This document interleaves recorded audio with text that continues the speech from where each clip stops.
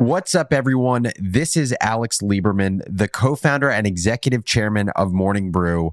Welcome back to Founders Journal, my personal audio diary where I give you, the business builder, the tools you need to think better in order to build better, whether that's building a business, a team, or a new product.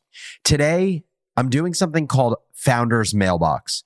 Over the last several weeks, we've had tons of new listeners, and with that have come tons of DMs on Twitter, tons of emails to my email, alex@morningbrew.com, asking about the show, asking about my views on entrepreneurship, the greatest things happening behind the scenes at Morning Brew, trends that I'm into. And so what I decided to do was compile a list of several of the questions I got from listeners and answer them on this episode. I kind of think of it like Blue's Clues, but for entrepreneurship. So over the next several minutes, I'm going to bring up questions. I'll call out the listener. I'll answer those questions. And my hope is that for the thousands of new listeners that have come to the show in the last month, because the last month was the biggest month of the show ever, I'm going to tell you a little bit more about myself, answer some listener questions, and hit the ground running in August. So let's do this thing. Okay, Founders Mailbox. I think it's the first time we've done this. Well, actually, I did an AMA back I want to say almost a year ago when we were just starting this show. It wasn't really a legit thing. It was just a side project. But I think Founders Mailbox it may turn into a staple because I think it's a good way to share my point of view on a number of topics that listeners want to know about. It's also good incentive for you to reach out to me to my email, alex@morningbrew.com, to ask any questions you have about the show, about business, introduce yourself. So let's try this out and you'll let me know what you think. So the first question is from Daria. Daria is a Founders Journal listener, and Daria asked, what's your proudest moment building a business? So I feel like this isn't going to necessarily be the popular answer. I think, some founders would say it's when I sold my company, or it's when we reached product market fit, or, it's when we got our first office. My answer is watching team events. Every time I see a Morning Brew team event, I feel incredible pride. It's possible I'm a little bit biased right now because we had a Morning Brew team event in New York City last week. We all went bowling, or half the team did. But it's such a special feeling. And it's such a special feeling because I get to see real, genuine, long-term connections being made as a result of hiring incredible people and building a culture that we're proud of. And for me, the coolest part about this is it's not the event itself, it's what the event represents.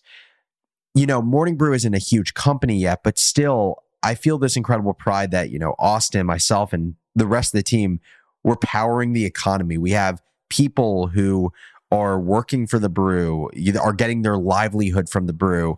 And in the early days, we were a really young team. When we started the company in 2016, we were a bunch of 24-year-olds. None of us were married. None of us had kids. But over the years, as the organization has grown, we're at 120 people now. There's this immense pride that I feel for building an incredible team with an incredible culture, but where people are not just providing for themselves, they're providing for their partners, they're providing for family members. And to me, team events are kind of like the most tangible realization of having incredible people working with you and for you, but also people, betting their livelihood, betting their family's livelihood on the business. It's an incredible responsibility. It's an incredible privilege. And it's such a special thing to see, in the flesh when you're at a team event. So that is the answer to what is my proudest moment building a business from Daria. Second question from Dan. Dan asks, how do you alleviate your anxiety? So for new listeners that have just recently started listening to Founders Journal, in past episodes, I've talked about, my own experience with anxiety over the course of my life. I've talked about OCD that I experience and how it's a constant job to keep my anxiety in check. And so to answer Dan's question, how do I alleviate my anxiety? There's a few things that I do. The first thing is what I call the trifecta. And the trifecta is what I think are three activities that if you do these activities well, your anxiety, or at least my base level anxiety, is significantly lower than if I don't do them well. And those three activities are keeping a good or balanced diet, exercising at least 4 days a week. I prefer 5, and sleeping at least 7 hours. So for example, my base level of anxiety is higher right now because I think I haven't done necessarily any of these three things well over the last 5 days. I haven't gotten a lot of sleep. I was playing in a golf tournament this weekend. I had to wake up at 6 a.m. The previous days, our dog woke us up a few times early. I haven't exercised really at all the last 4 days. And my diet, I feel like I've been eating a lot of shit. When I keep my trifecta in a good place, I feel really good. When I don't, I don't. It's like such a binary thing that I've learned over time in just experiencing kind of these waves of anxiety. The second thing that I do is just talk to other people. When I experience anxiety, the most helpful thing for me to do is, talk to my girlfriend about it, talk to my mom about it, talk to my sister about it. I find anxiety to be provoked even further or to be exacerbated when I keep it in. I don't verbalize it. I don't get to see someone else's reaction to it, have them ask me questions. So I find talking to those who I trust to be a really good way to alleviate pressure created from anxiety. Few more things. The third is, this is very specific to me, but I like meditating, and I like meditating in showers. The type of meditation I do is very focused on sounds and smells and tastes. There was a type of meditation that I had learned several months ago. It was called like 5, 4, 3, 2, 1 meditation, where basically it's like you spot 5 things in your surrounds with your eyes. Then you feel 4 things around you. Then you smell 3 things. And then you taste 2 things. And then I can't remember what the one was. But basically it was all these things to get an awareness around your senses. And in doing so, it places you back in the moment and it gets your head from spinning around all of the things that you're anxious about. Anyway, when I do meditation in a shower, there's a lot of stimulus from, the vent in the bathroom, feeling the tiles on my body, the sound of the shower hitting the floor. And so I really like doing meditation in showers. And then the final thing is just going on a walk. There are so many successful people that talk about the value of going on long walks for productivity. I don't even look at it as necessarily a productivity booster, while it may be. I just think that when I go on long walks, especially where we are in New Jersey with a view of the New York City skyline, it really just takes a weight off of my shoulders. It allows my brain to clear, because when I'm going on a walk, when I'm having an awareness around the people that are walking by me, the dogs that are in the dog park, looking at the city skyline, seeing boats on the water, it's just taking my brain away from obsessing about the things that are currently in my head. And so those are the few ways that I work to alleviate my anxiety. And again, it is constant work, but I've found those things to do well over time. Thank you for the question, Dan. Next question from Kevin, listener Kevin. What does an executive chairman actually do? That is a great question, Kevin. I'm really not sure. As I mentioned at the top of the episode, I am the executive chairman of Morning Brew. I moved into this role 3 or 4 months ago. I was the CEO of the business from 2015 until 2021. And in my new role, I would say, first of all, that executive chairman means something very different at every company, just like CEO means something different at every company, and every company based on its stage of business. But I would say executive chairman is even more amorphous or non-standard. So for example, for many businesses that are in the process of fundraising or working on selling their company, an executive chairman will spend a lot of time on that. Executive chairmans also a lot of times spend time interfacing with the board, if you have a board as a company. For me personally, it's a little bit different. I spend a lot of my time creating content like I'm doing now. It's something that I thoroughly enjoy. And also as Morning Brew grows it as a brand, specifically in video, audio, and social, using me as kind of the guinea pig to understand what does talent, like personalities, look like in Morning Brew. I think it's a really good learning experience for all of us. I spend time talking with my co-founder, Austin, who's now the CEO, talking through some of the biggest strategic decisions as a business, from hiring senior people to our product roadmap to conversations with our parent company, Business Insider and Axel Springer. And then finally, I spend time doing speaking engagements that basically use me as a megaphone for the brand. And I do that because, I've built somewhat of a brand myself. I'm one of the co-founders of the business. And when I think about the one or two things that I generally believe I'm exceptional at, one of those things is storytelling and articulation. So I continue to try to work out that muscle to benefit the business. So that is what I do as executive chairman of Morning Brew. Let's do 3 or 4 more questions. From Jennifer. Jennifer asked, what lessons did you learn selling ads in Morning Brew? Well, what I'll say is I experienced this selling ads, but I really think it relates to selling anything.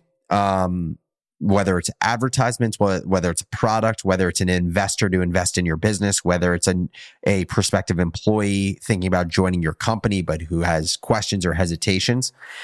My view is you never sell a product. You never sell an output. You sell a feeling and you sell a solution. What do I mean by that? Well, when we figured out the best way to sell Morning Brew, we weren't trying to sell a newsletter. It didn't matter what format the content was coming in. We didn't sell the metrics on our audience. We didn't sell that it was a native advertisement. Yes, those are all parts of the pitch, but that is not why people decided to work with us. We sold a lifestyle and we sold an audience. And the idea was, back to what I said, sell a feeling. Really, at the end of the day, you want to sell FOMO. You want to sell FOMO where a potential hire says, I can't not join this company because I'm going to be missing out on this incredible train ride. I can't not invest in this company because I think this company is going to be huge. I can't not advertise with this company because I need to get in front of their audience. Sell FOMO, not the product. And so with Morning Brew, when we would talk to everyone from the biggest advertisers in the world, like Discover or IBM, to small startups, in the early days, companies like Allbirds or Casper, we would sell Morning Brew's lifestyle, the lifestyle of the modern business leader. And we would basically explain, look, there's this massive wealth transfer happening in the world. And a ton of wealth is being passed to people like my age, 20-something to 30-something year olds. And we have a concentrated group of these people who are ambitious, who are going to run companies and countries in the next 10 years. And by the way, we have their attention every day for 5 minutes in their morning routine. Do you understand how precious the morning routine is? And when you think about companies that have this attention, that have the trust of this audience, name them for me. You're not going to be able to, because so many companies have focused on generations older, because those are the people that have wealth right now. And so when you think about getting in front of an audience who has tons of purchasing power coming into their wallets, who's making huge life decisions like marriage, buying a house, going on vacation, investing their money, there's nowhere else to go but to us to get in front of this exact audience who's making huge decisions in life. And so that's how we would pitch advertisers. And again, we were selling them FOMO and getting in front of our audience. When you're selling a new hire, you're selling FOMO on joining the team and joining the rocket ship that your company is. So that's what I learned from selling ads is sell FOMO, don't sell a product. This is a fun one. It's a very specific one, but I like it. What's the future of social media food influencers? From Matt, who's a listener. So I'm assuming this question is aimed at something like Tasty, which does, the hands in pan or like the top-down view of recipes and things like that. I think where food influence, so anyone on Instagram, TikTok, etc., who is building personality and doing so in the food category, where it is going is I think these people are going to become restaurants in their own right. And the reason I say that is infrastructure has been created where you don't have to own a physical property. You don't have to own real estate to be a restaurant or to be a food influencer or sell your food. The example that comes to mind is there's this YouTube influencer, Mr. Beast. If you haven't heard of him, you should check him out, even if you're not into his content, because to me, to be like a citizen of the internet, you need to understand YouTube. And the only way to understand YouTube is to understand one of its biggest creators, which is Mr. Beast. He has 65 million followers. Mr. Beast launched Mr. Beast Burger, which is his burger joint. And it's a menu of different burgers that you can order from Mr. Beast. But the kicker here is he doesn't own any physical restaurants. He has his orders fulfilled by existing burger joints or by ghost kitchens, which are basically kitchens that are just meant to create food for the purpose of delivery. And so I think where food influence is going is that people are going to go the way of Mr. Beast. So say your shtick on TikTok is you create Italian food, you create great pastas, you create great salmon dishes. I think that people are going to be able to take their recipes, they're going to create menus out of them, they're going to basically create digital restaurants that any fans can order their recipes, and it gets fulfilled by ghost kitchens or actual brick and mortar structures. So I think that's where food influence is going. 2 more questions. What do you like to see in a cold email from Hoda? Well, I'll tell you what I don't like to see in a cold email. And what I don't like to see that I still see all the time, and it's crazy to me that people do this, is the classic 6 automated emails that are selling me and Morning Brew on some software. And it's clearly not customized at all. They've clearly just filled in my name, and the body of the email is the same for the 1,000 people that they've decided to send this email to. Like, to me, that shows so little care for someone else's time, and it shows laziness on the part of the person sending the email. What I also don't like to see is an email from someone that asks me for entrepreneurial advice in a really open-ended way, a way where, I don't know, I'll use an example. Like, I'm thinking about creating a business. What business should I create? Or I'm thinking about quitting my job. How would you think about if I should do it? And the reason I don't like that is it feels lazy. It feels like someone hasn't taken the time themselves to go through the considerations of the question they're asking about. And instead of doing their own thinking, they're basically asking someone else to do their thinking for them. And the reason I don't like that is not only I think it doesn't necessarily respect my time or the time of anyone who gets an email like that, but it also is doing a disservice to the person sending me an email, because I'm acting as a crutch in that conversation. And if people continue to respond to their emails, they're never going to learn to think on their own and think for themselves. What I do like to see from cold emails is something that can warrant a quick response. You know, every 3 days, I have to answer probably over 350 emails. And so the longer the response that's needed from me, the lower the likelihood that I'll actually respond. Let's take one more question. This is from Prashant. Prashant asked, how do you shut off from work? Well, it's both difficult and it's also evolved over time. I have found it easier to shut off from work as an executive chairman versus as CEO. And then in my previous job before starting Morning Brew or working full time on Morning Brew, when I was a trader at Morgan Stanley, I found it really difficult then because I was working for someone else and it was my first job and the hours were really long and I felt an obligation to stay in the office as long as my boss. But I've done 2 things that I think help me shut off and feel okay about shutting off. One is creating plans. When I create plans at the end of the day, whether it's with a friend who I'm catching up with, whether it's my girlfriend, whether it's my family, creating those plans allows me, one, to focus on other parts of life that are just as important to me. And it creates a force function for stopping my work because I'm not going to cancel on someone. It is something that I committed to. And if I committed to something, going back on my commitment is something that I don't want to do just from an integrity standpoint. So making plans with people a few days a week acts as a force function to be able to shut off from work. And I do it at a time that I know won't make me super stressed, but also will allow me to do something outside of just work from morning to night. The other way that I shut off from work is by making a list at the beginning of my day of the things I need to get done to feel like I have a successful day. And then I do those things throughout the day. And I do so in a way that is low procrastination, where I don't feel like I'm going to social media or, taking a break and watching TV. If I get to the end of my day and I feel like I have done a majority of the need to do things on my list, not the nice to do things, but the need to do things on my list. And I feel like I've done those in a low procrastination way where I was generally very focused. I took small breaks, but I didn't feel like I was going off to social media or kind of easy, cheap activities to prevent me from doing smart work. If I get to the end of my day and I feel like I've done that, I am okay with shutting off because I told myself I would do something at the beginning of the day and I followed through on my promise.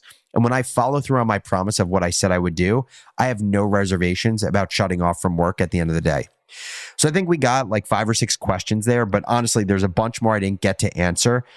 I love doing Founders Mailbox. This is a ton of fun for me. And clearly, Founders Journal listeners love asking questions of me about entrepreneurship, media, angel investing, managing career, life, anxiety, etc. And so with that, would love to do another one of these maybe at the top of next month. And also, we have a ton of new listeners. Again, last month was the biggest month ever for Founders Journal. So I would love for you to write in, shoot me an email introducing yourself. Let me know why you decided to listen to Founders Journal and ask me any questions you have about myself, about my career. Really, anything is fair game. And I will just save up these questions. I'll answer them over email to you, but I'll save them up to answer several of them in the next Founders Mailbox that we do. So shoot me an email to alex@morningbrew.com or DM me on Twitter @businessbarista, and I will answer as many questions as I can. As always, thank you so much for listening to Founders Journal. And if you enjoyed, please let others know who you think would enjoy the show as well. Thanks again, and I'll catch you next episode.